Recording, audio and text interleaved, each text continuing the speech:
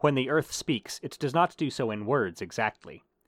This is a thing you know already, but that Nassin only learns in this moment.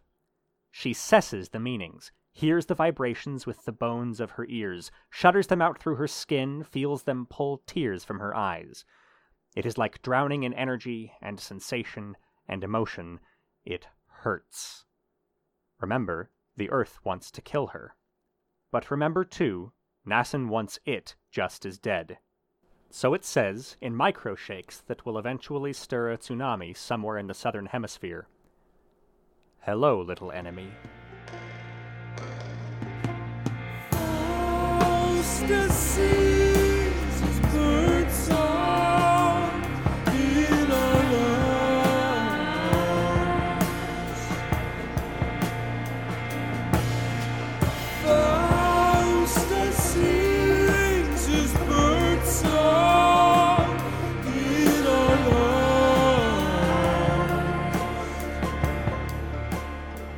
Welcome to the Big Readcast. I'm Joel. I'm Bill. This is your favorite books podcast if you happen to be a friend of either me or Bill, or, of really intelligent discussions of Game of Thrones and Marvel, and then sometimes we just tack on books because we don't know what else to do. Which is sort of how I'm getting into today's podcast, because this is our third podcast on N.K. Jemisin's Trilogy. This is the third book in the trilogy, the Broken Earth trilogy, sorry. The Stone Sky. It's a good time for endings, though, because recently, as the recording of this podcast, the Phase 1 plan, or whatever it's called, of the Avengers has ended with, oh my gosh, the biggest movie of Endgame, the biggest movie of all time, and Game of Thrones. Not quite yet.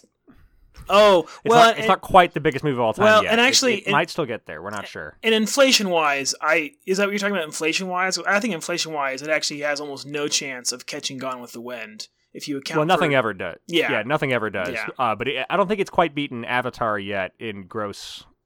Yeah, no, I think yet. Yeah, I think you're right. Although, since we're already off in the weeds, what's interesting is how little of a cultural impact Avatar has left. You know what I mean? Like it has like no relevance to today's, I think like pop culture, even just jokes. Whereas I can't imagine Marvel not lasting for at least, a while longer.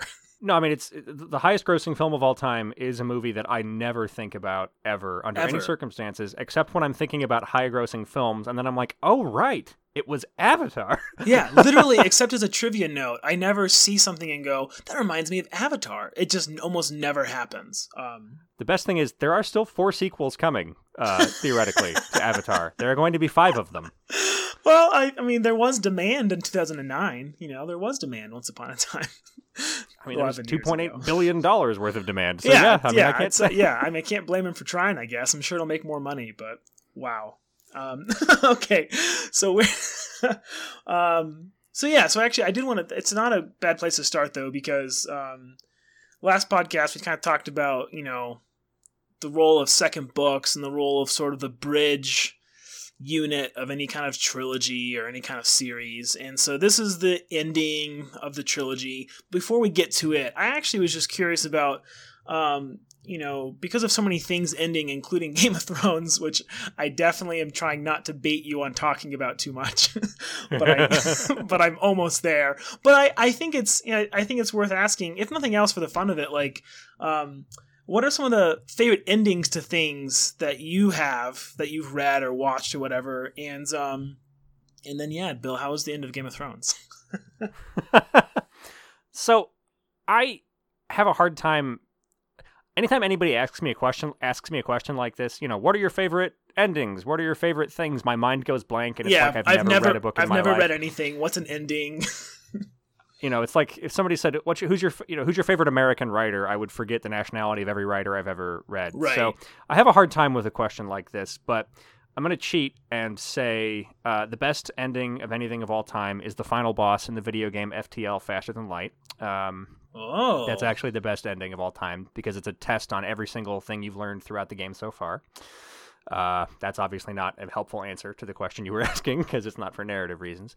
I think Firefly ended well, actually, for all that it ended early. I think that I think that the way they did have to wrap it up at the end is actually about right for both the show and I think for how things should end. Yeah, no, I mean, I think we talked about it recently. I mean, I'm a big fan of Serenity, but I think we both agree Objects in Space is like one of the great episodes of television. Yeah, I would agree. I've been thinking about fantasy lately, so I will actually say, I do think The Lord of the Rings ends very, very well for all that it's complicated and people hate it. I think they're wrong, and it ends very well. It's so funny as you were saying this, because I was trying to think of like what I was going to talk about, and I had a few preloaded answers, but as you were talking, I realized that, yeah, especially because the movie sometimes I think overshadows people's memory of the book, that you have these 4 endings in the movie that I'm not sure it works quite as well in film. But I remember the first time I finished Lord of the Rings, like in 6th grade or whenever it was, and it was such a astounding ending, because there is a lot of like, obviously like the good guys win, and basically all of the main good guys sort of have happy endings in a sense. But of course you have that terrible coda of going back to the Shire, right? And it's been corrupted, even if it's kind of able to regain some of itself in the years to come. So, and also the best part is, like, my brother and I always talk about the first time that you dig into the appendices and you're like, oh my gosh, Gimli and Legolas like had this whole friendship adventure that you don't know about unless you read the appendix, the right appendix. And so, yeah, I agree with you. People make fun of it, but I think weirdly, as you were talking, I realized that one of my favorite endings is still Lord of the Rings. One of my least favorite endings, which I wasn't going to talk about, but it just came to my head because I've told you this before. I really don't like the ending to Dune, the first book. I've never liked it. I think it's a bad ending that sets up a sequel, which I've never been able to finish. Which, I guess, that's me admitting to possibly a bad opinion. I haven't read Dune since I was in high school, but I think I would probably agree. It does just kind of stop with sort of a too neat, tied up bow. I do kind of like his point about how he can't predict the one guy, and he's not a terribly important figure throughout I can't remember the character's name, and I'm sorry, but he's like a minor nobleman. He's not a nobleman, but he's like a general or something who's important, and Paul says, I've predicted what everyone's going to do, except I can't predict what this guy's going to do. Oh, yeah. And I've always kind of liked that, as there are other figures who are important that just weren't important to this particular story. But right. No, I would kind of agree generally. I don't recall liking the ending of Dune very much. My most random pick for favorite endings in basically a chat that we're in together, you asked about like season finales people liked, and one of the most random ones I have is Stargate Universe, which is a show that like wasn't great, especially for the first season, and which was even uneven in the second season, but for my money has one of the best like endings for a sci-fi TV show that I've ever seen, as far as like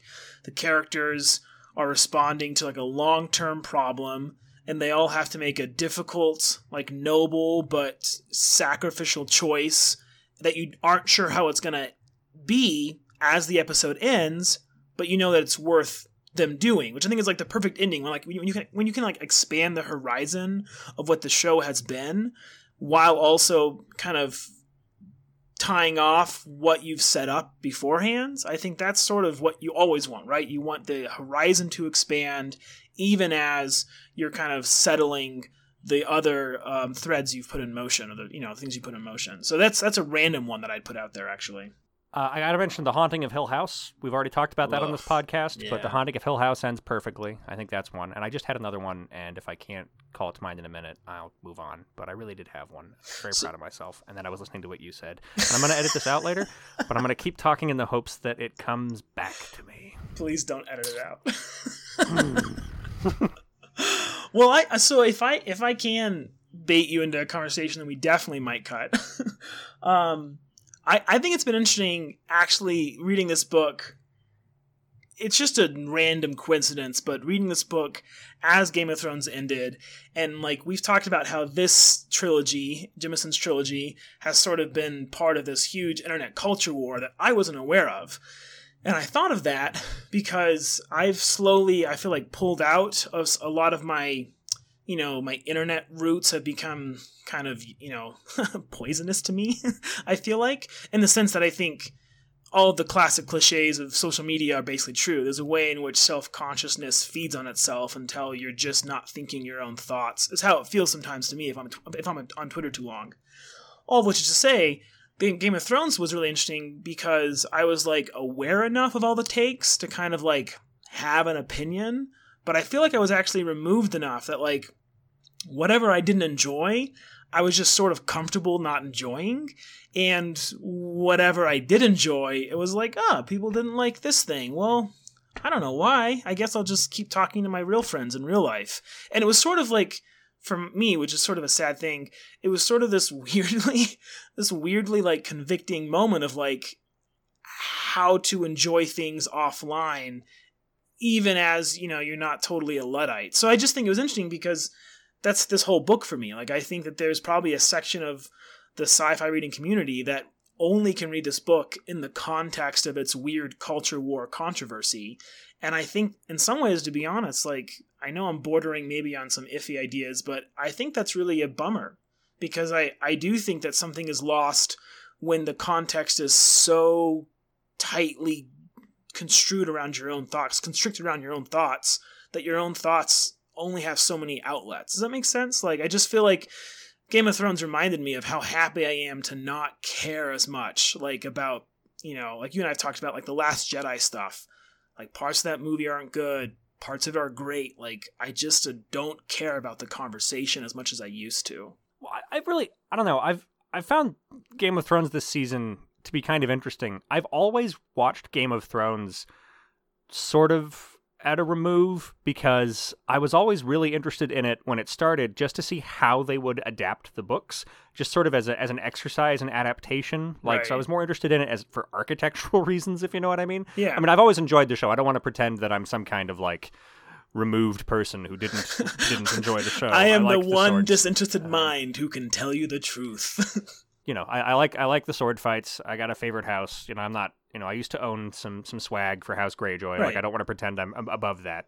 But I nevertheless, as much as I liked the show and I really enjoyed the acting and stuff, I was also sort of always had this kind of, I guess, sort of meta level thinking going on. And that didn't stop, of course, even as it got out of the books.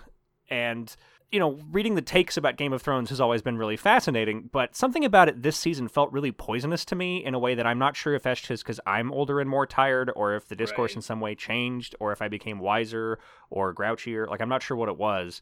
And I kept thinking about The Last Jedi as I thought about this, and I thought about this a bit on Twitter publicly a bit ago, so maybe you remember me saying this. But, like, people were criticizing The Last Jedi for various reasons that I'm not going to get into because I don't care, but it became really these sort of formal criticisms, right? People would be complaining about the choices they made with Rey in terms of, like, they would cite, well, foreshadowing, and they foreshadowed all this here, and they didn't do it here, and it was all became these really sort of high concept, like, this is a badly written story because it doesn't accord with these sort of storytelling constructions that I was looking for. Yeah. That was kind of the tenor of a lot of the criticism, and the other tenor of the criticism was really personal at people who wrote it that they didn't like. Like, it wasn't just, I don't like this movie, it was, I don't like Rian Johnson, and I don't like Kathleen Kennedy, and I hope they both die. And, of course, that was bad for a lot of reasons, partly because Rian Johnson is great, even as when I realized it, actually don't love a lot of his movies, but I still love him. Does that make sense?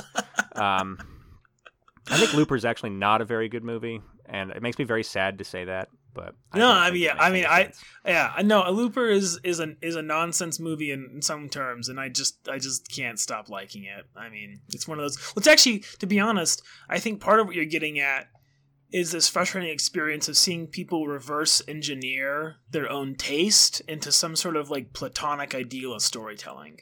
And it's not that there aren't, I think that there are, like, so I do think there are, like, if you're telling a story, there actually are limitations to what moves you can do. And some people are geniuses and they show us new moves that no one thought of.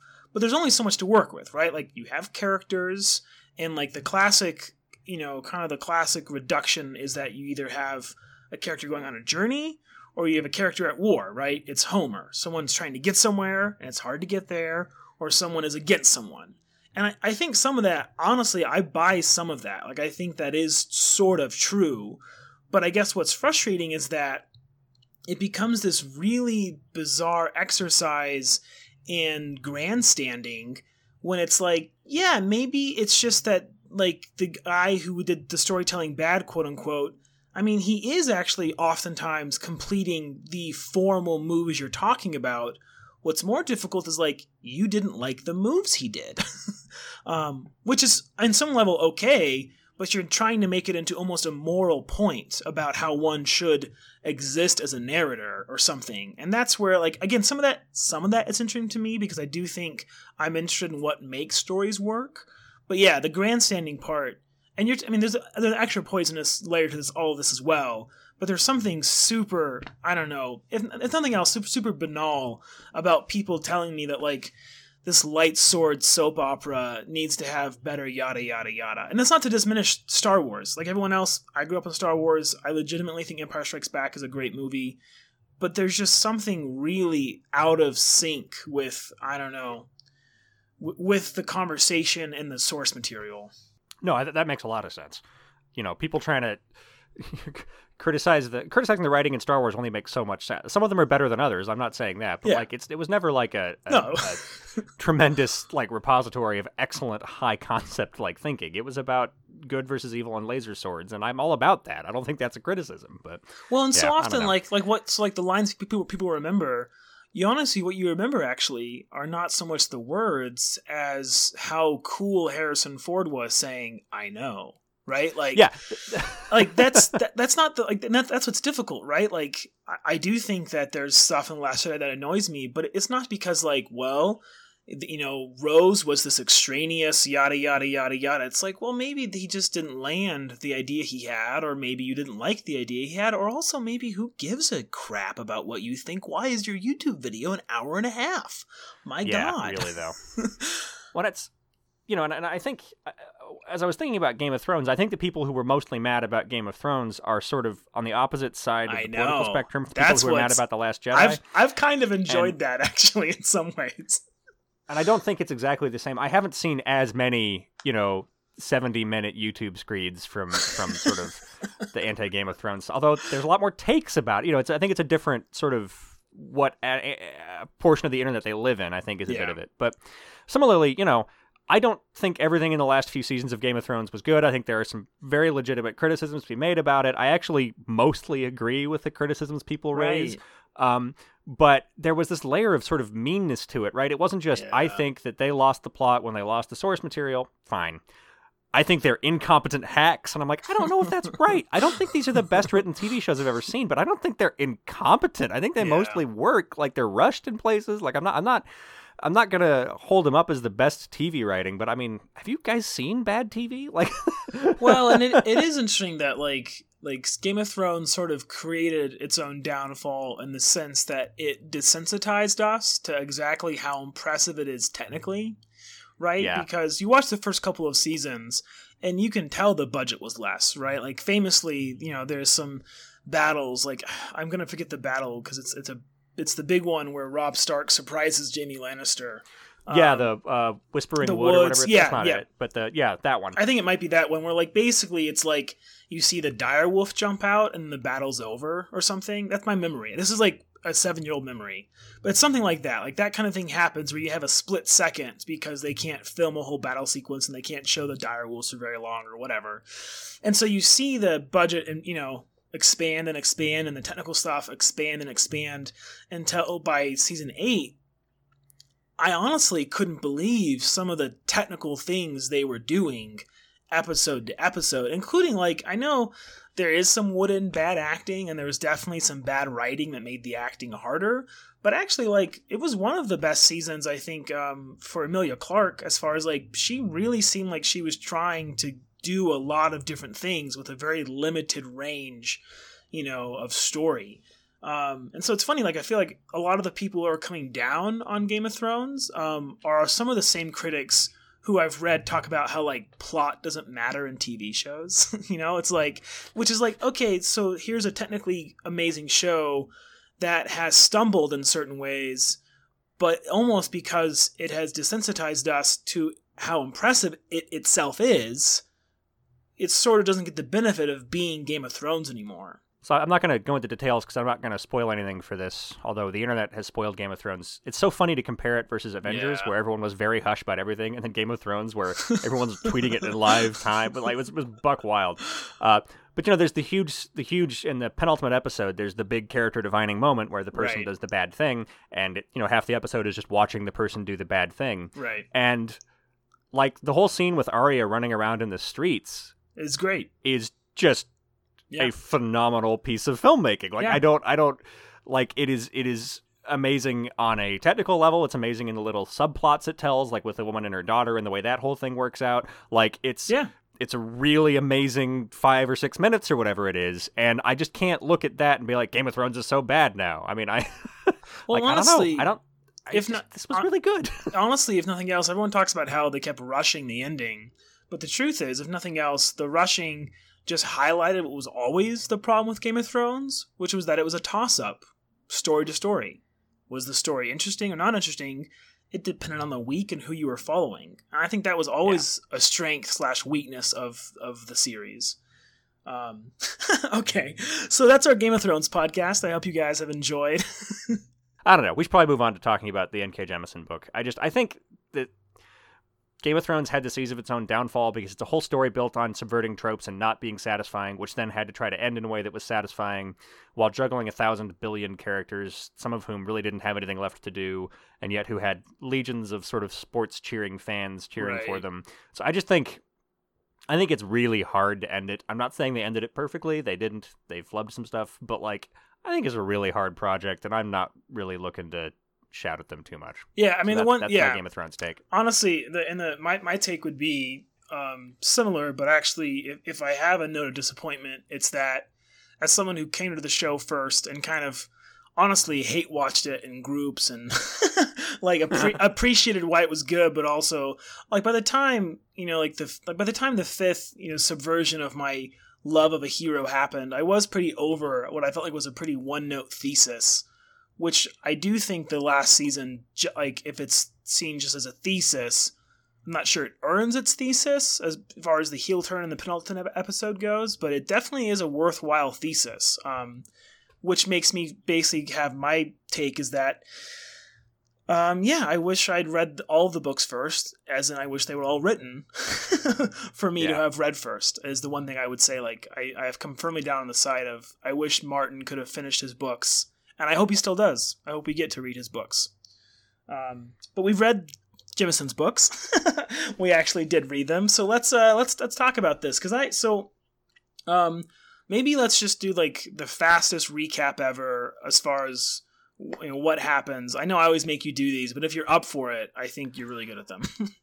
I'm up to it, but I'm going to do it really quick because I think that as soon as I start talking about details, that's the podcast. So I'm going to do it in the broadest strokes. And I think you can do it with this book in a way that was harder with the last one. I agree. So, the last book ends with Essen and Nassin each trying to get a hold of the obelisk gate, which is the network of all of the floating obelisks, which are the gem crystal things. I should probably just assume you've listened to the previous podcasts, but anyway, the floating gem things, which are floating around which is very Crash Bandicoot, by the way. I know that's not relevant, but I mean, the floating crystals in Crash Bandicoot. Yes. Anyway, I'm sorry. This is a better story than Crash Bandicoot. I just. Anyway, the mother and daughter each trying to get a hold of the obelisk gate to do something with the moon. Essen, the mother, wants to catch the moon and restore it to its previous orbit, thereby sort of calming the tectonic activity of the world, both because of the sort of gravitic forces and also because the Earth is in some way sentient and will quit being quite so angry at everyone if it's got the moon back. Nassin, however, is angry and believes, because she's had a terrible life, that it should just all be over, and so she's trying to catch the moon and then throw it into the Earth, annihilating everything, every person, probably the Earth itself. She wants to just end it.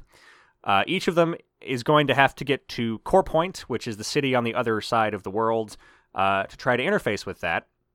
Nassin goes through there with her guardian, Shafa, who is the sort of Templar figure who trained her mother a million years ago and now tried to train her in a more gentle way. And so she has to come to terms a bit with him and the fact that he is sort of partly under the control of the evil Earth. Essen, before she goes down there, basically just because she wants to be friendly, walks with all of the people she saved from Castrima, which was the underground geode city. She saved all of them, but broke the geode in the process, so they all have to walk many miles from where they were through a desert to the city that she had sort of remotely destroyed. Not destroyed, she killed everyone in it, so they can go and live there and try to keep life going through there. She's friends with someone who can basically teleport, so she walks with him through the desert, I guess just out of a sense of solidarity. It's kind of an odd choice. Yeah. But then they all end up in Core Point eventually. Many people die in the process, and Essen is trying. They're each struggling over the obelisk gate. Each of them are interfacing with the magic, trying to get it done. Essen realizes that as they're struggling, that it's killing her daughter, who at this point has moved on from trying to kill the world into turning everyone into stone eaters, which are the sort of stone people. We'll talk about that in more detail later. And Essen gives up and quits fighting because she can't bear to have her daughter die, at which point her daughter realizes that her mother does love her and doesn't turn everyone into stone eaters and instead saves the world. As well, we learn about two subplots. We get a plot from Hoa, who is actually the narrator of the entire book, talking about how he came to be and how the world got wrecked in the first place, which was he and his friends trying to basically not let an ancient evil empire get their way, but they did it in such a way that let the evil earth take over and punish them for basically using it as fuel. And also, we get a couple of bits that I think we should talk about, because we haven't talked about this, but throughout all of the books, each chapter, not every chapter, many of the chapters ends with a little sort of in-universe scrap of text, right, which is an in-universe letter someone has written or a piece of stone lore. And it becomes clear through reading these that somebody a while ago did a research project and realized that the Orogenes, the earthquake wizards, have been saving the world from massive earth-shattering cataclysms like every 5 minutes, as opposed to one of these happening every 100 years or so. And so it comes to realize that really all of the history of the world is more complicated than people thought, and the Orogenes have been kind of saving the world and getting killed for it sort of instinctively for thousands of years.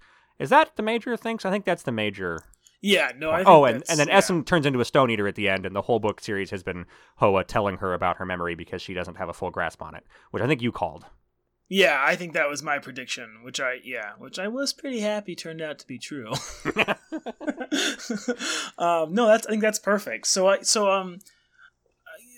without ever being just like the adversarial one, I think I was trying to figure out a way to sum up my thoughts of the book that weren't going to be like 1,000 kind of splintered examples or me trying to get over technical with what's actually probably simple stuff, or honestly rehashing what we've already talked about. Because this is the third book, and I think she writes a certain way, and you've read more of her than I have, but these 3 books definitely have all of the same strengths and weaknesses stylistically, except for that I think the first book is constructed formally at a much better level, a much more intriguing level, I should say. But I liked this third book, I think, probably more than the second book, just to keep it at the book club level for a second.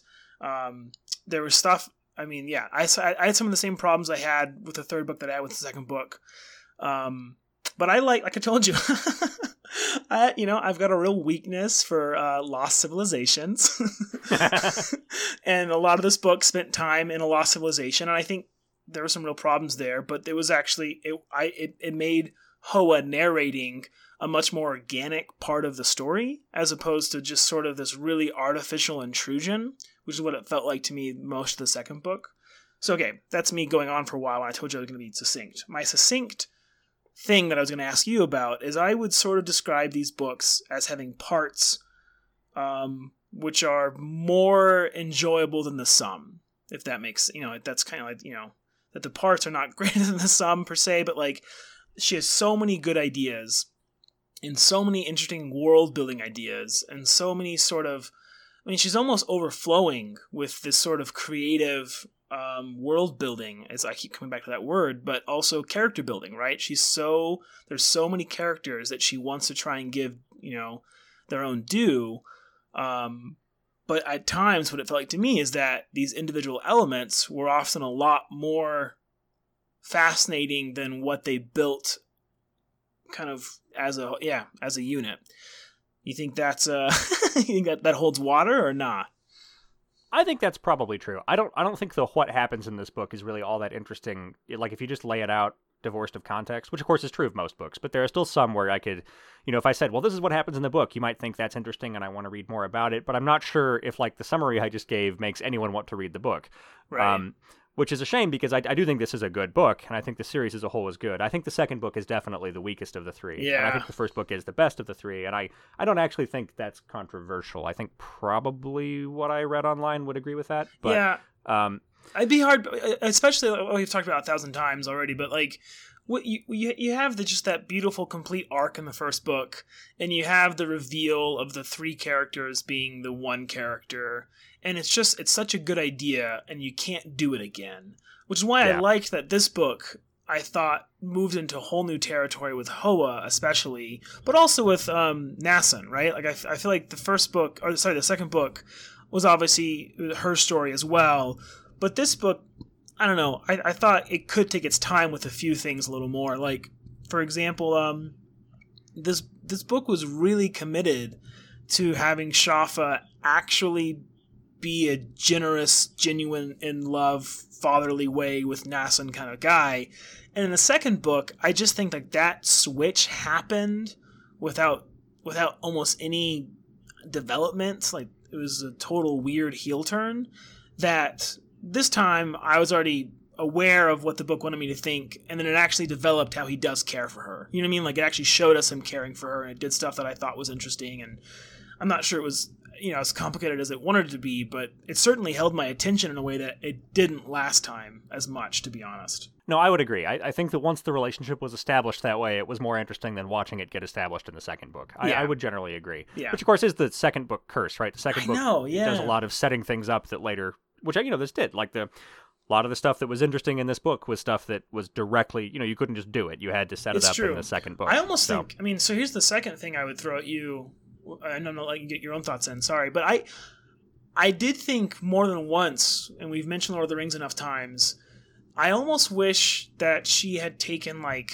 7 years or 10 years to write these books, because I do think that there is so much about the worlds that she knows and that she is clearly trying to communicate through some sort of shorthand or some, she does a lot of, because Ho was a second person narrator and talking about the past from a present point in the narrative or whatever, there's just a lot of summarizing and jumping ahead and stuff that I think is it is interesting. I know what she's going for, but truthfully, I don't think that she handled throughout all three books, to be honest, but definitely the last two, I don't think she handled the balance of information as well as she might have if the books were actually longer or had just taken a lot more time in maybe their own editing process or something. Because I just feel like she sometimes was telling me things I didn't have questions about, and often not telling me things I had questions about, even just basic world stuff.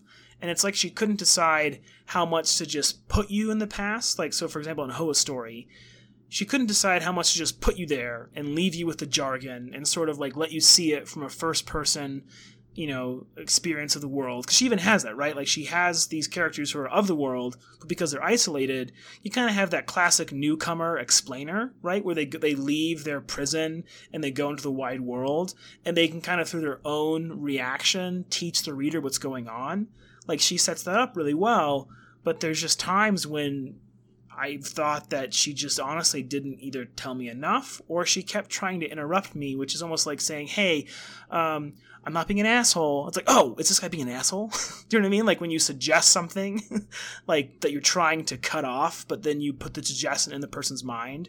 She kept doing that for me a little bit.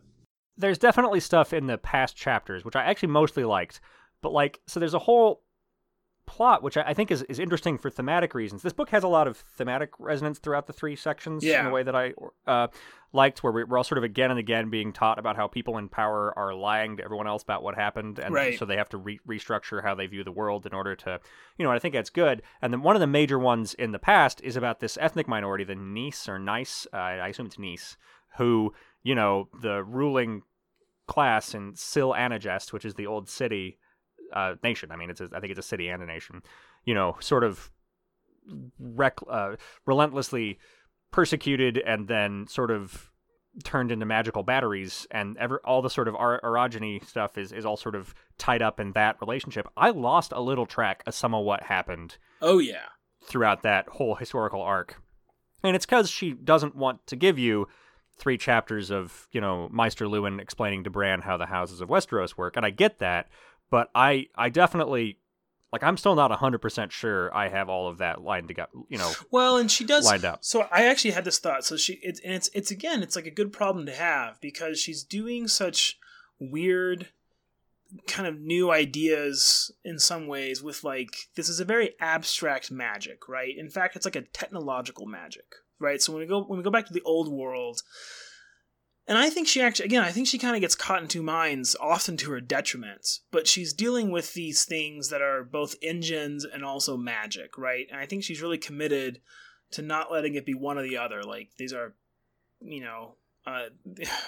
these Earth wizards are actually just straight up wizards, and in the past they were even more wizardy, and yet there's a way in which she wants to deal with how we create and destroy the very life that is given to us.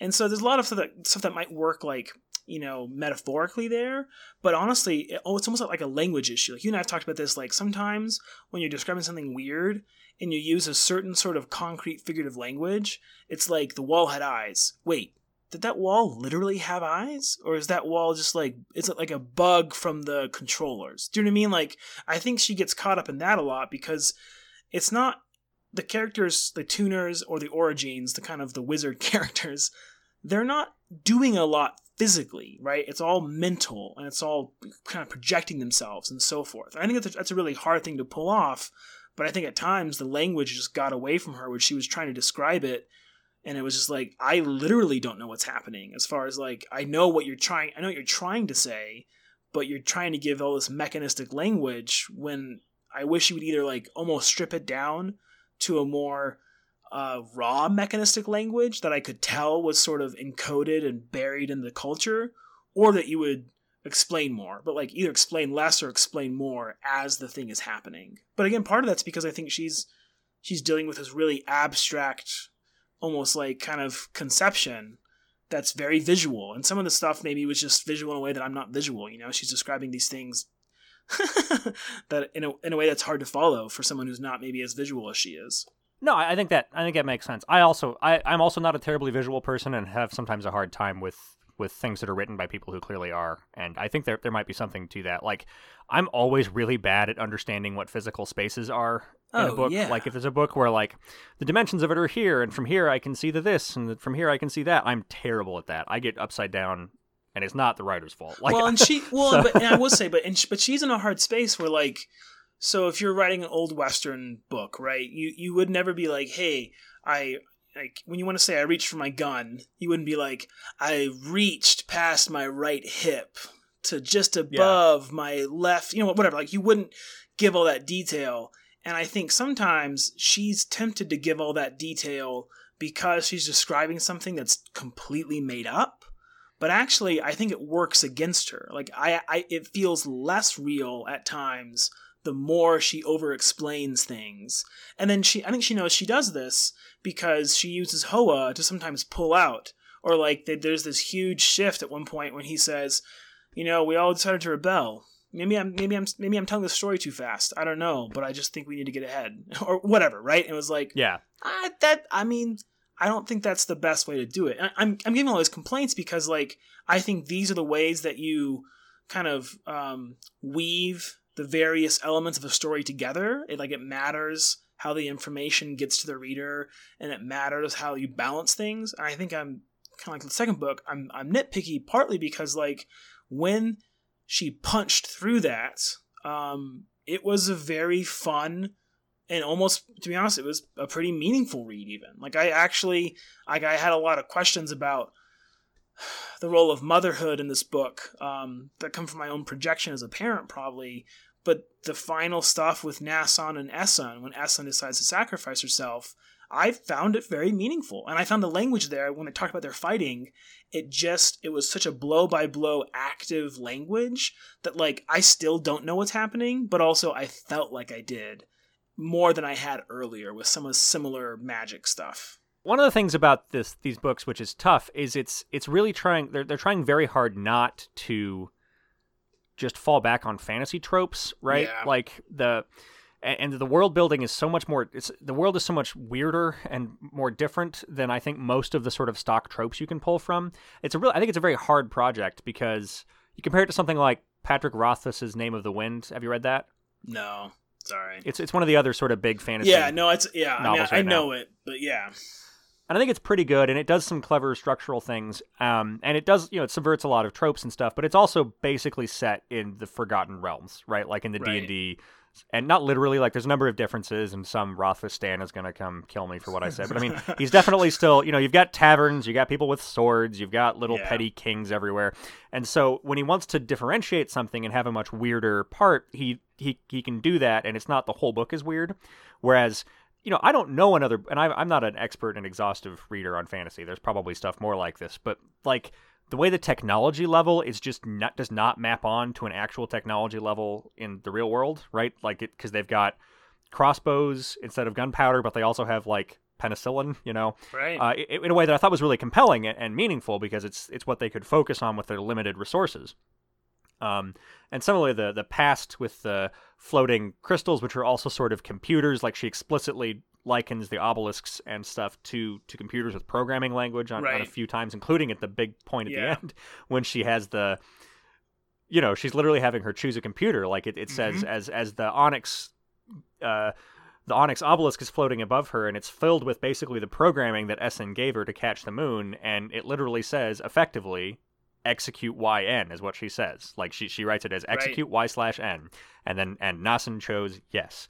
Like, so she's literally trying to make these feel like computers, and they go to the moon at one point, but she's not trying to make it sound exactly like a traditional sci-fi world. It's got this kind of biopunk, Vandermeerian Bourne thing going on, but it's not just that. Like, it's not just the sort of the company and Bourne and those Vandermeer stories. It's a whole other thing, and so it's really cool, and I think it's part of why the books are so propulsive and interesting to read, because you really don't know what's going to happen, and the world building is so interesting, but you can also get lost really easily because it's so unfamiliar, and she doesn't want to spend a lot of time sort of staring at the reader and saying, so here's how, this made-up magic thing works, which I think is generally a good instinct. And so what I'm trying to say is sometimes I do agree that it doesn't quite work, but I think it's a much harder project than most other projects, and so when it does work, I think it's really, really cool. Like, well, I like the vehimals. The vehicle animals. I think they're pretty good. Well, actually, so that's when Nassan and Shafa go, in their own vehicle, and they see Father Earth, the core of Earth, and whatever. That was one of my favorite scenes, because I thought that it actually, everything that you were kind of learned happened in action. And it's not, I'm someone, in my own terrible writing, which is, doesn't matter to anyone, but I get the instinct of, I think that there are ways to write that are interesting beyond just, having actors, walk across a stage, right? But I do think there's a way in which action unfolding in real time is always sort of the default for a reason. And I think especially when you're dealing with stories that rely so much on the balance of the reader knowing enough to still want to know more, but being confused enough that you're like, whoa, I have to know more.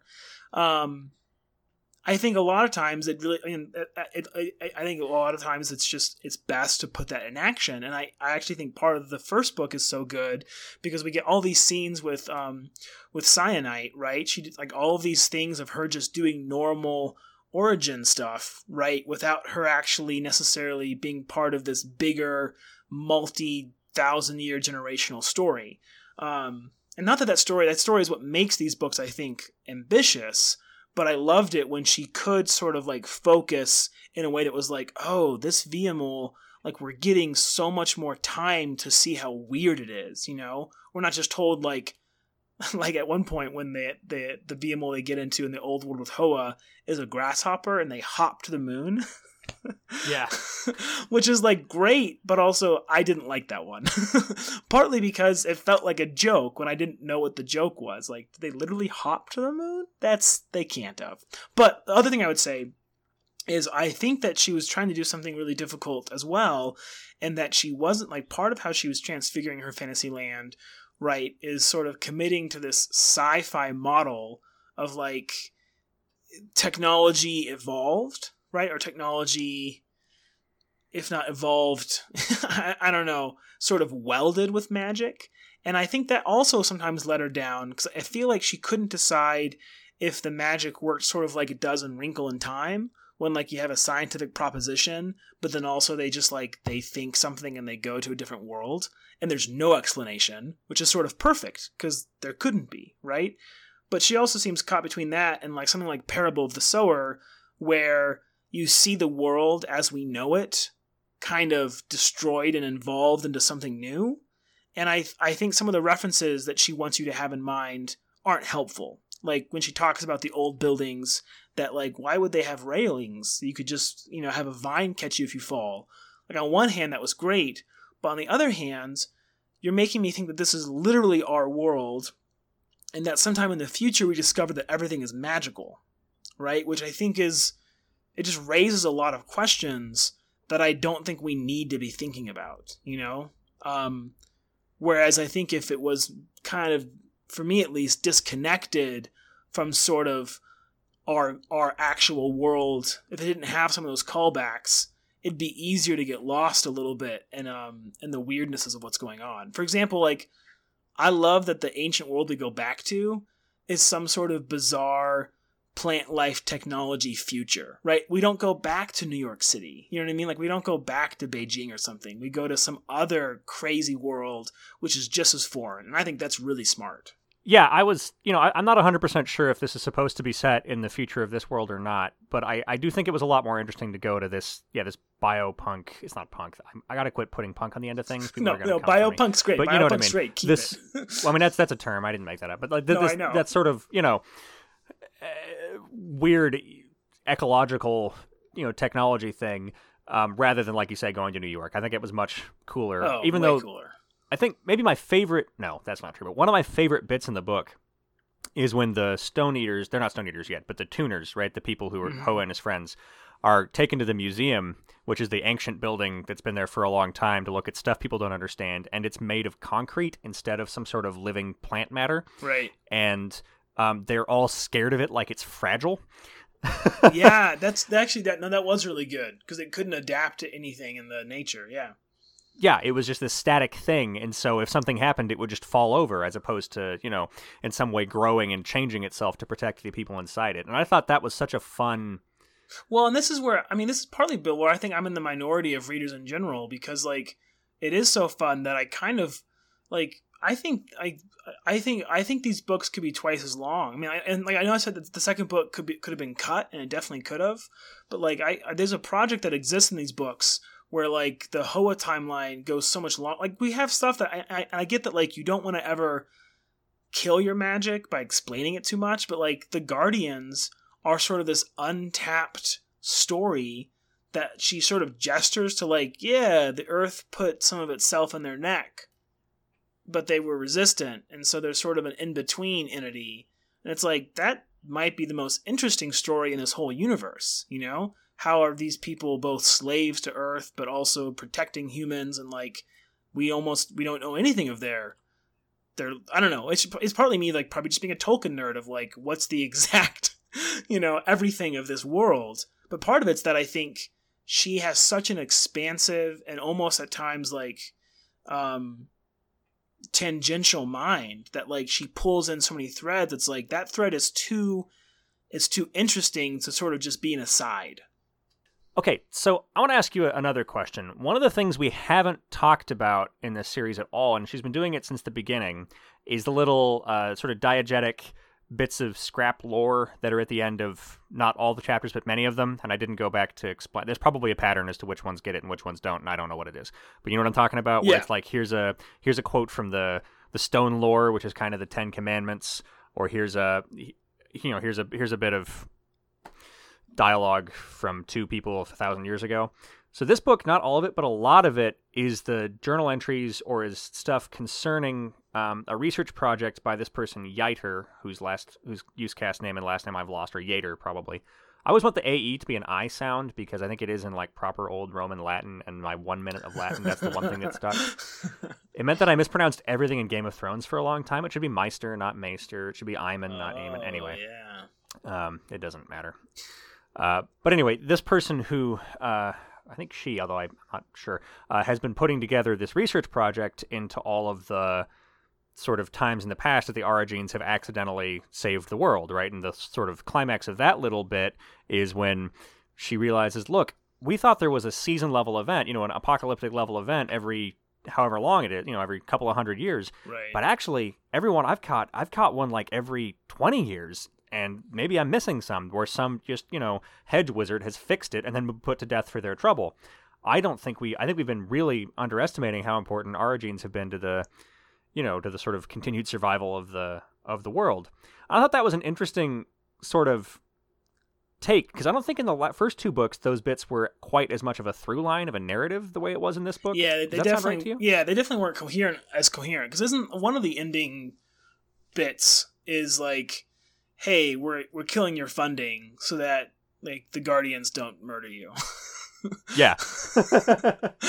Which I liked a lot, actually. Overall, I think actually this is the danger of this stuff. I think the coherence also risks redundancy, because I think that I liked it, but actually, again, I almost wanted to know more of what was being discovered, because I do feel like she does such a good job showing you how essential the Origins are to like keeping things stable, that it didn't feel totally to me like new information, to be honest. But what I liked is that, honestly, like, I think in the last couple of books, I would kind of skim read the ending stuff, like, because it was sort of just like, it was almost like video game, like, you find a note from the old book or whatever, right? Like, yeah, I have put a pin in that because I want to talk to you about that later, but keep going. but this one, I do think I liked the coherence in the sense that, that it wasn't just a tag that was sort of arcane texture. It actually was its own kind of, mini propulsion, which was good, I thought. So I wanted to talk to you about that, actually, because I think you're absolutely right that what it reminds me of the most is those little, one-page scraps you find in Dragon Age that are all diegetic information, totally. Right? Like in Mass Effect, you get lore entries, but it's almost always from some omniscient, Right. The Systems Alliance. It's even got voiced in Mass Effect. Do you remember what's voiced in Mass Effect 1 in what has got to be the most arcane choice? No one is going to sit there and listen to this guy narrate the codex. What are you doing? I remember. Anyway, in Dragon Age, which I think is a lot more fun, it's all diegetic information, right? It's all the travels of this person writing, this sort of... I can't think of his name, but the old ancient Greek who was writing about all the animals. Yeah. Oh, my God. I have no idea. Yeah, that one. But I do know what you're talking about. And some of them have little mini narratives, right? Like we follow Brother Genitivi as he goes through a variety of places in Dragon Age. And I've always really liked those in Dragon Age, and I've used them as a DM like a couple times. I have actually, when I'm DMing in a made-up world, they're all made up, but not an established campaign setting, I will do it as a little writing exercise. I'll try to write 750 words on some idea I want them to know about without stopping the game. And A, I think that's a fun thing to do. That's just Bill likes that. But B, reading through these books, it's really reminded me that Jemisin plays games, right? Jemisin plays video games. She has a Twitch account, right? And I think these books are one of the first sort of really, good and important fantasy novels I've read where that has been an obvious through line. Does that make sense? A lot of the great fantasy books were before video games were as big, or don't feel as much like it. Even, I think Rothfuss plays games too, but it doesn't, The Name of the Wind and such, it still doesn't feel quite as much like it. That feels like a D&D game to some extent. But there's definitely parts of this. It's the codex, stuff she's finding at the end, but it's also the way the magic works. She's really thought a lot about not just arcane, how does the magic system work, but how would you use it? You know what I mean? It just feels a lot more not like a video game, but it's informed by certain game design principles. And I just thought that was really cool. I guess I don't really have a thesis happened. I'm glad you brought it up, because I think you're better versed in fantasy and video games than I am. But actually, I kept having this thought that I'm not sure I can enunciate any better than you just did, which is that these actually do feel like video game novels to me. And not in a pejorative sense at all, but in sort of the structural sense of what is propulsive is usually this one person's journey against various trials and obstacles. And that's that's every story ever. But actually, honestly, the balance of our focus on Essen with what we know and don't know of the world, it reminded me of video games, especially as someone who didn't play a lot of video games growing up. I remember the first time I played Mass Effect, and it was disorienting because I was so immediately aware that this world was way bigger than I would have guessed. But also because I'm tied to Shepard, I can't actually get my hands around it the way that I could have in like a normal novel or something, right? And I think that this novel actually, weirdly enough, reminded me of that experience. Also the experience of Dragon Age, where like you can tell that there's just out of sight this much bigger history, but you're never going to get all of it because it's really tied to these individual cast of characters. And again, that's sort of true for all novels, but there's a way in which she's not concerned with setting so much as she's not concerned with like, I guess, yeah, setting in the way that a novel usually is. She's using setting as, I mean, I don't know, yeah, as a playthrough map almost, I think, to be honest. Wait, I just had an idea. I'm not sure I like it, but I'm going to throw it out here. Please. Okay? Unlike a lot of fantasy writers, she is interested in setting, and she's interested in, power structures and politics, right? She has a lot of sort of points about how power structures work. I'm not sure she's that interested in history, though.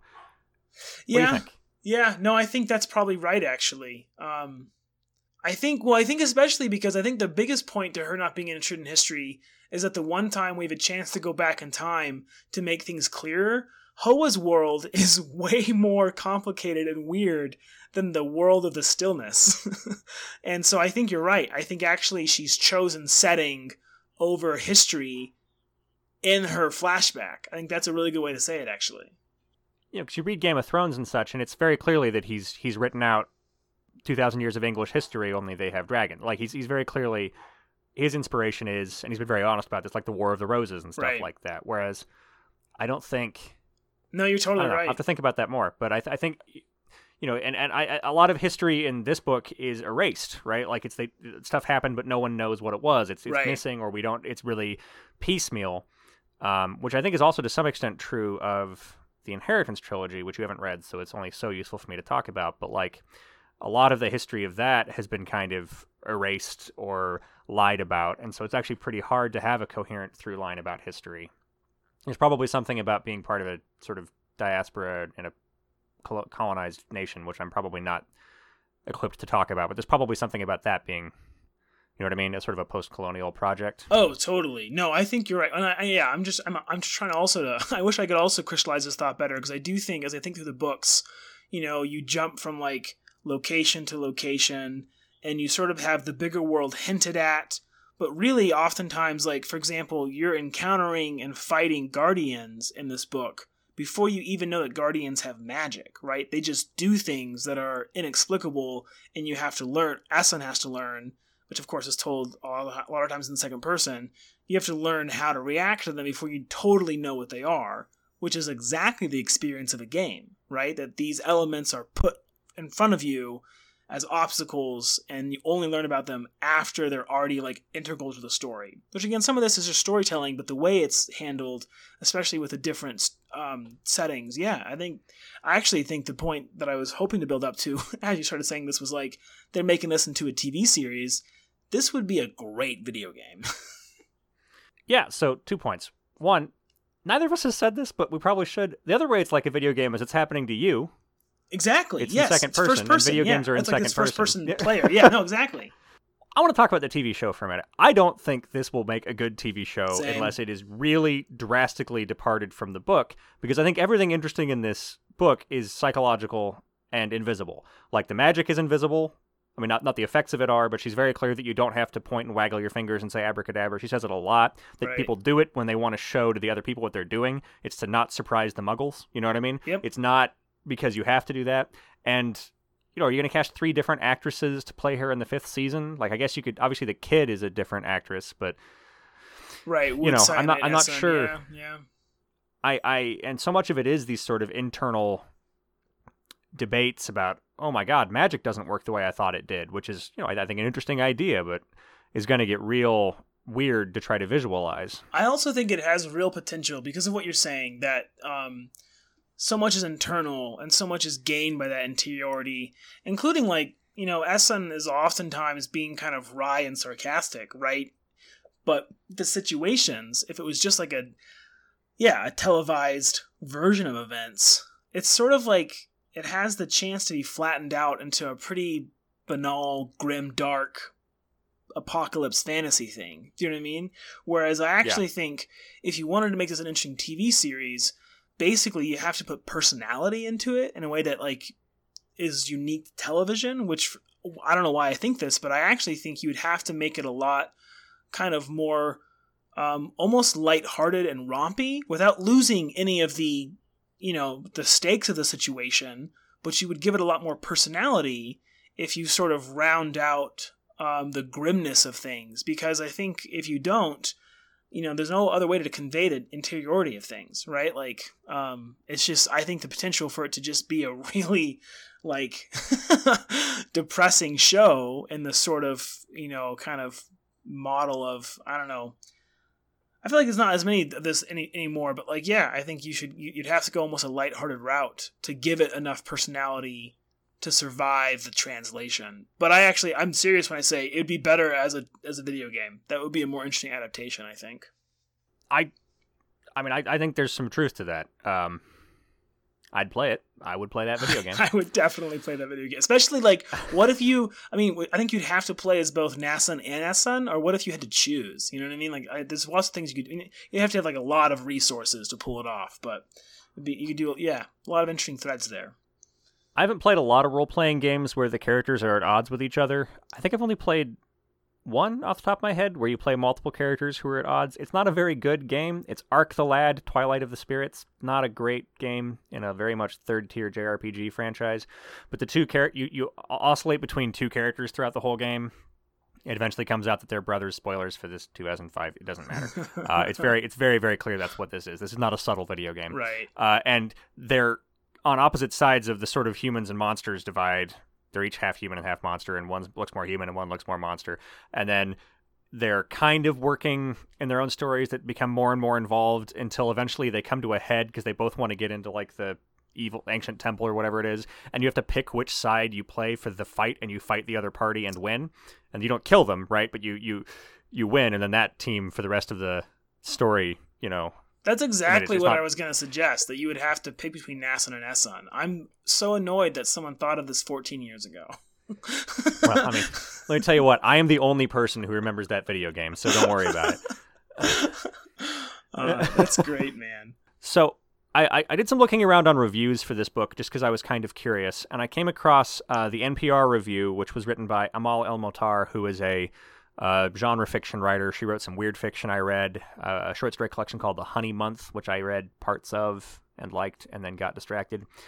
She's got a book coming out shortly she wrote with a guy named Max Gladstone called This Is How You Lose the Time War, which is an epistolary novel between two like time-traveling spies on opposite sides of a time war falling in love. And so, I'm going to buy that book. That sounds good.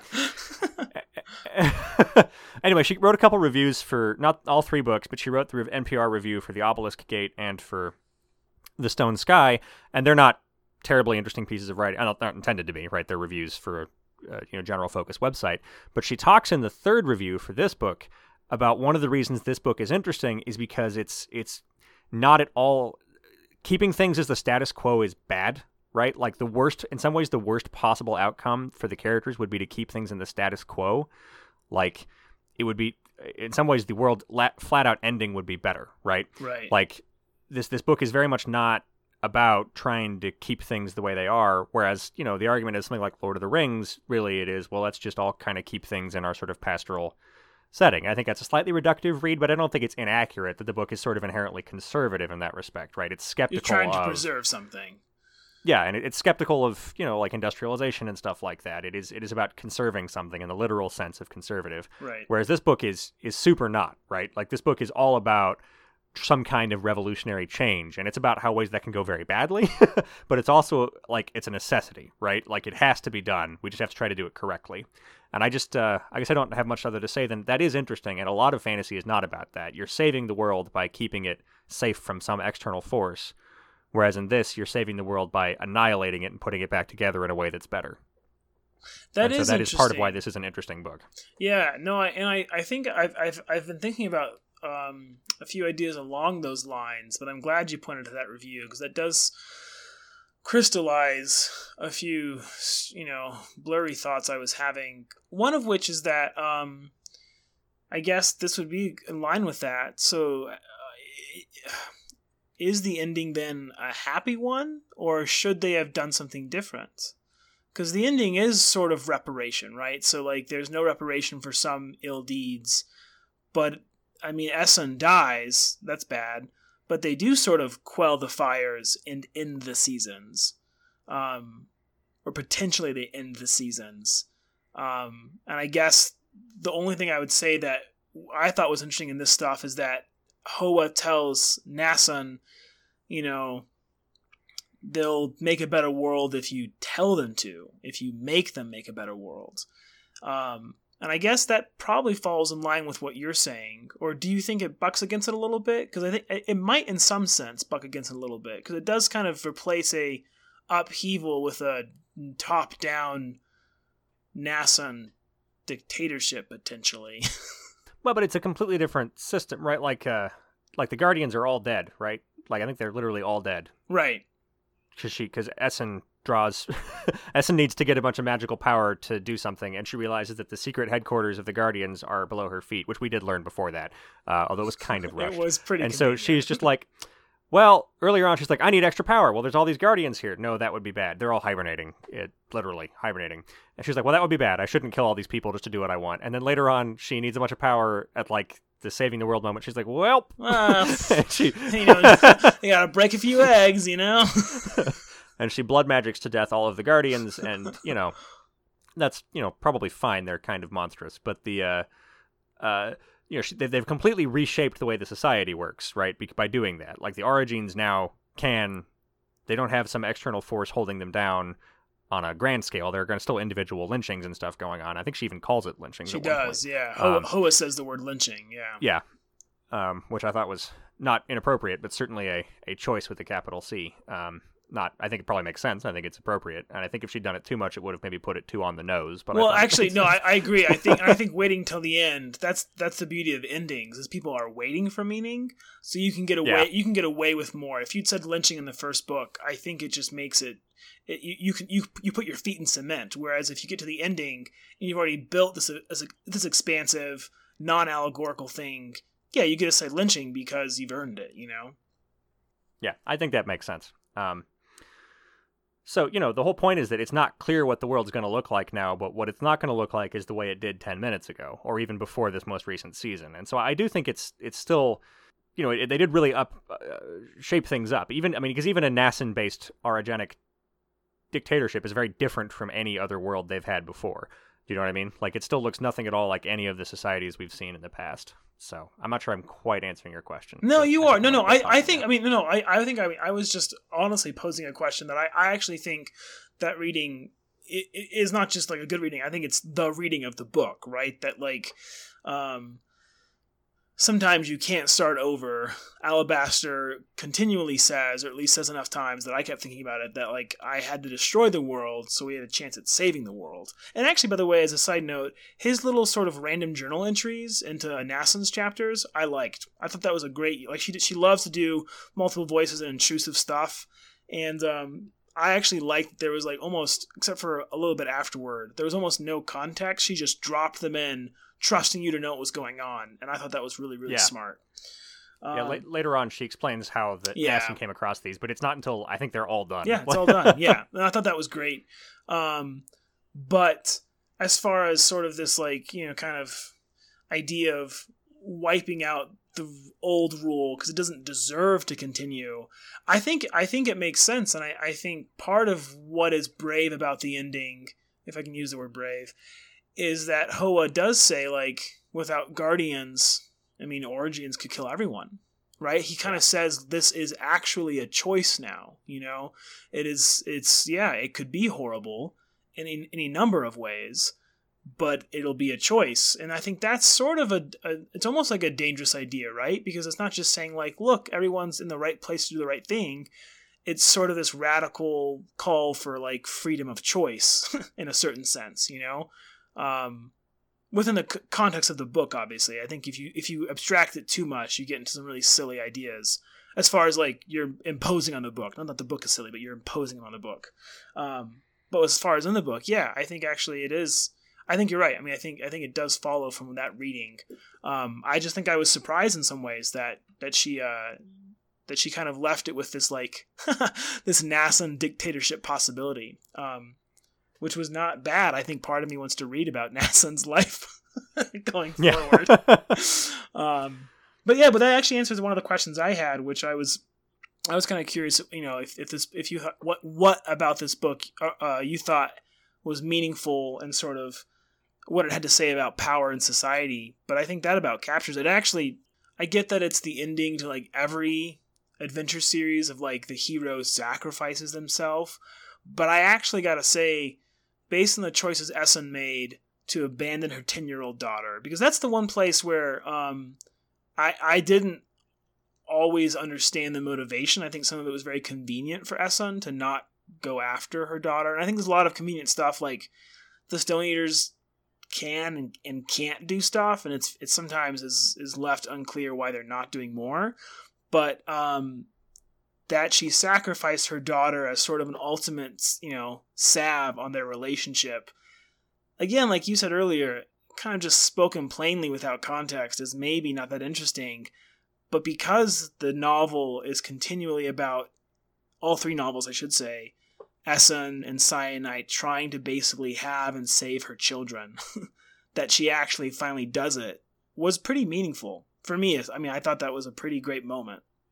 But yeah. All right, well, I think we've come pretty close to exhausting what we want to talk about. I just want to do at this point, I've done it every other time, so now it's a pattern because it's 3, and which is the things that are dope in this book sort of call out.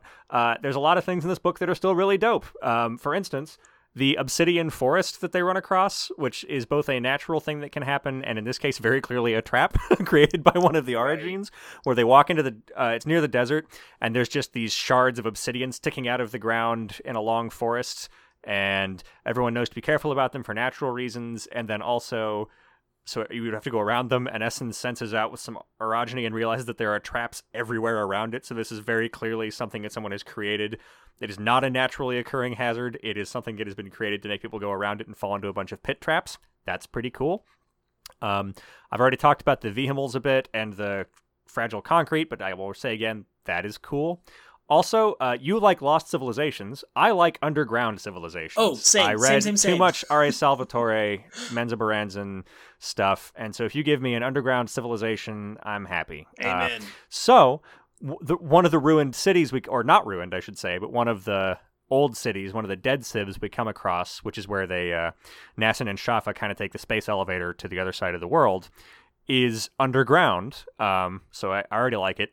But the big reveal is that it didn't used to be underground, that it was the site of an erupting volcano, which created a shell around the whole thing because the Origines stopped it from flooding the whole city. And so now it's an underground city, and I liked that. That was pretty cool. The Onyx, when it teleports across the world to hover over the final battle with I think she calls it a loud blat. It's a funny word, but I knew exactly what sort of noise it makes. You know what I mean? Yeah, like that's I had true. a very clear picture of what that was. Yes, same. It made that sort of Reaper horn from Mass Effect 3 kind of noise. I heard it very, very clearly. That was really cool. So I think that's most of my list of super cool things. But I'm not going to pretend that that's anything other than just stuff I liked. But I do think it's important when reading a book like this to remember that I think it does have a lot to say about power and structure and sort of it's a cool literary project, and it's also just a good, fun book to read where cool stuff happens. It can be both. Well, and also actually it's one of the funniest tensions is that with any book like this, but this one especially for me at least, is that it's written in a way, even sentence to sentence, right? Even the second person, there's like an urgency, like it wants you to sort of like go faster and faster. And yet the really cool things, especially because she so often introduces them with like a technical term, like she uses real, I think, like, kind of animal insect names at times to kind of tell you what something looks like, that I actually like. I also want to go slower at times because I want to see what's happening, which is always the mark of a good... fantasy is at least partly always about world building. And for all of my complaints, which I stand by, to be honest, she definitely has like some of the more interesting concepts I've come across in a long time. And I agree that like the cool stuff is partly if something else is happening, it's like, oh my gosh, this bug car is driving them through the middle of the Earth. And the Earth, oh my gosh, has a face and is sentient. Whoa! Like, what is happening? And she does a good job with it overall. I mean, like, the ideas there are really good. I mean, I still have some problem with the execution, but you're not wrong to say, like, the dope things are vital to this kind of work.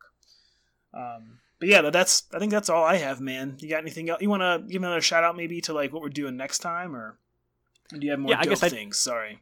No, that's all my dope things. I guess the only other thing I wanted to say is just I'll be very interested to see where this trilogy sits in about 10 years, both in N.K. Jemisin's own work, because this is really only the third fantasy series she's written, and she turns out about a book a year.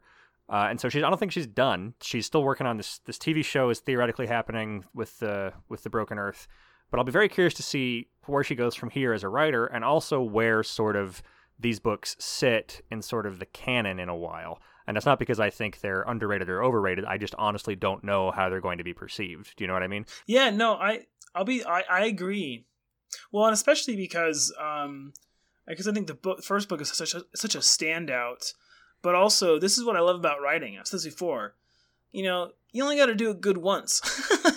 That's all. Yeah. Like you can have, and I'm not saying she does at all. But like this is the beauty of a lot of writers that we now remember. Like they wrote 60 books, and one of them was great, and so they're celebrated forever. Even though a lot of those other books are trash. Again, not saying hers are, but that's the beauty of like she's already done it, And so I agree with you that it's kind of now she's just playing with house money, right? Like she gets to do whatever she wants. And for fantasy writers especially, I think sometimes that's when they go off the deep end. But a lot of times, it's when they really decide they're gonna, I don't know, do something wholly different, which might be interesting. So yeah, I agree with you, and I hope the TV series is not bad, but I probably won't watch it. Yeah, I'm not sure. I mean, we don't even have a trailer yet. It's still, I mean, it might not even still happen yet, so I'm not going to think about it too much. But I'll be interested to see how they choose to do it. Yeah. It'll have to make some pretty broad stylistic choices if it's going to be interesting. And weirdly, in order to be more like the book series, it's going to have to look less like the book series, which I think is kind of what you were saying earlier. Yes, exactly. But yeah, so that's been the end of episode 5. It's 3 episodes long, but we decided that was the proper nomenclature. So we're moving on to our second book episode, third episode, our 5th episode of podcasts, but our 3rd separate subject this year, and like our 9th overall. I don't know. The episode numbers are clearly nonsense. Whatever. I'm enjoying it. We're going to move to our second big read of the year, which is one book, but it's 3 plays. And there's also another book, which is not the big read, but is still part of the project, because why have a format if you don't deviate it from it wildly at the first opportunity? If you just ignore it after the first one for the rest of the books, basically. Our second podcast was, what if we read a very small book in our podcast called The Big Read Cast? So I think you knew what you were signing up for. It really was. I think that podcast you explained, you were like, I just wanted to talk to you about this. Yeah. And this is sort of our forum for like making our calendars mesh, right? Because we're both busy. All right, so the book we're doing for the podcast is Tom Stoppard's The Coast of Utopia, which is actually a trilogy of plays that came out in the early 2000s. Yeah, right. Yeah, and to some acclaim, but not anything like I hadn't heard of them until Joel mentioned them. This is another one of those books where Joel said we should read this, and I said I don't know what that is, but sure. Which has worked out really well so far, to be clear. I liked The Unconsoled. I really liked Black Lamb and Grey Falcon. I liked Worst Journey in the World, although I think we both came to that sort of independently. Anyway, we're also going to read, however, because it's a trilogy of plays, which is about, Russian thinkers and all sort of the lead up to the revolution, although I don't think it actually depicts anything in the revolution, but it's all sort of 19th century Russian thought. We're going to read a book called... Yeah, we're going to read a book called Russian Thinkers by Isaiah Berlin, which is, I think, a collection of essays which got sort of cobbled together into a book, is my understanding. And we're reading that not as much as a text in and of itself, as much as a sort of through line and a guidebook to sort of what's going on as we're reading the set of plays. Which is not to say that we're not going to talk about that book. It's just that the podcast episode is about The Coast of Utopia, and we're reading this as like a helpful thing, because The Coast of Utopia is only like 300 and something pages, although it's a play, so who knows what that means. And one thing I would add is if anyone actually does read along, first of all, yeah, it's a play, so it's much faster to get through. It's 3 plays, obviously. But I would say for the Russian Thinkers one, I think you might be able to find like the introduction to the book somewhere online. And I would recommend the introduction to the Isaiah Berlin's Russian Thinkers if you have any interest in sort of like, I don't know, kind of like philosophical light sociology stuff. He's famous for like kind of one, if he's famous at all, he's famous for a few things. But one of the big ideas I've heard him be praised for is distilled perfectly in his introduction. So if you do read along with us, which I don't know who would do that, but if you do, and we hope you do, I think it's fun. The Russian Thinkers book, the introduction's like 20 pages, maybe 15. It's worth reading as an introduction to Isaiah Berlin, if nothing else. And I'd recommend it if you can find it online to do that. But yeah, beyond that, we're just doing the plays and hopefully as many of the essays as we can as helpful guides. So I do have a story I got to tell real quick, and I'll probably say it again next episode because it's one of the funniest things that's ever happened to me. Right. But so the Isaiah Berlin has been collected in a Penguin Classics, black binding thing, and that's what I have. But I wanted to buy a copy of The Coast of Utopia, and it was not impossible, but was harder. It clearly hasn't been printed as much, and so I had to go to third-party sellers on Amazon, and there were a bunch of them. And I bought what was supposed to be a 3-volume set, so like 3 slim volumes, for not very much money. And I got a package in the mail, and it wasn't very big. And I said, I feel like a 3-volume set should be bigger than this.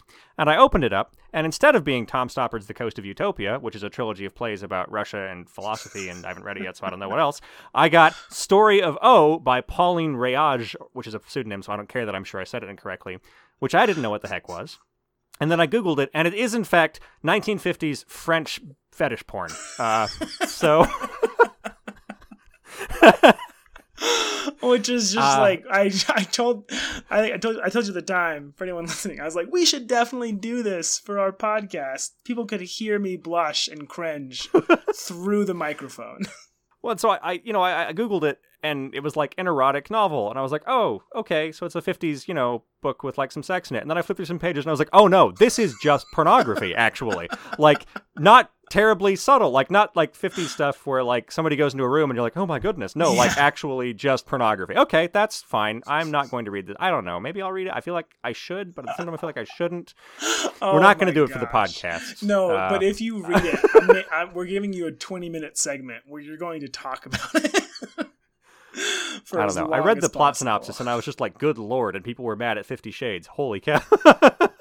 Well, that's, yeah. All right. That's a different... All right, so be careful out there, people. Be careful with your booksellers. That's all we're saying. Yeah, and if I should say, the bookseller was very nice about they gave me a refund immediately. There was no issue at all. I said, this isn't what I ordered, and they said, here's the refund. I got it 2 days later. But they also told me to donate unwanted books to charity, and I'm not going to do that. Oh my goodness. That would be go to the Salvation Army. That'd be a great church basement find. Put it in one of those, like, corner library, take a book, leave a book. Yes. Oh, my goodness. Some poor mom finds her son reading it. So anyway, funny things happen when you order books online sometimes. That's the whole bit I have. That's the whole bit. All right, man. Well, thanks for talking about this. Yeah, I really enjoyed doing this. And yeah, I still, I continue to enjoy this project, and I'm glad we read these, and I'm excited to do something entirely different for the next one. We haven't decided what we're doing for book 3. We think we've decided what we're doing for book 4, but we're not going to tell you yet. Exactly. Because it's a secret. And I'm trying to convince Joel into doing some small reads between now and there, but he's doing this thing where, like, there's going to be another child or whatever. I don't know. His priorities are all upside down. Having another baby, which is, like, 20 less books a year. You know what I mean? I measure kids in the amount of books I don't read. and I keep track of it, so I'm going to be able to tell them one day, look, here's the graph of Daddy's reading. Do you see how it goes down until it just stops and Daddy dies?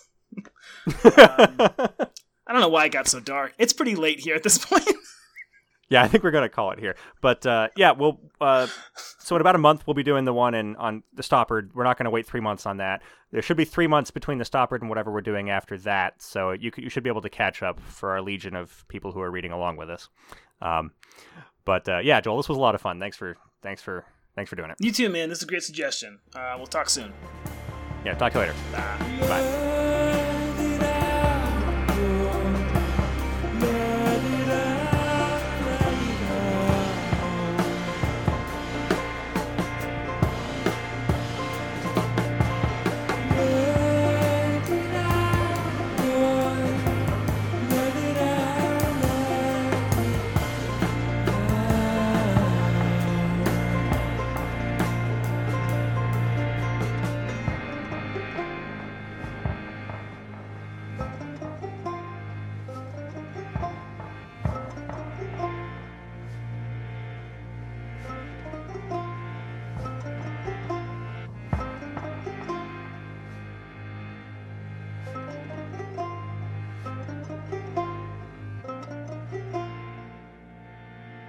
Final thanks to Lily Jarvis and Keenan LeBlanc for letting us use their song Water Song for our podcast. You can find both of them on SoundCloud if you'd like to hear more of their music. Please feel free to write us a review on iTunes or any other podcasting service. And, we'll see you next time.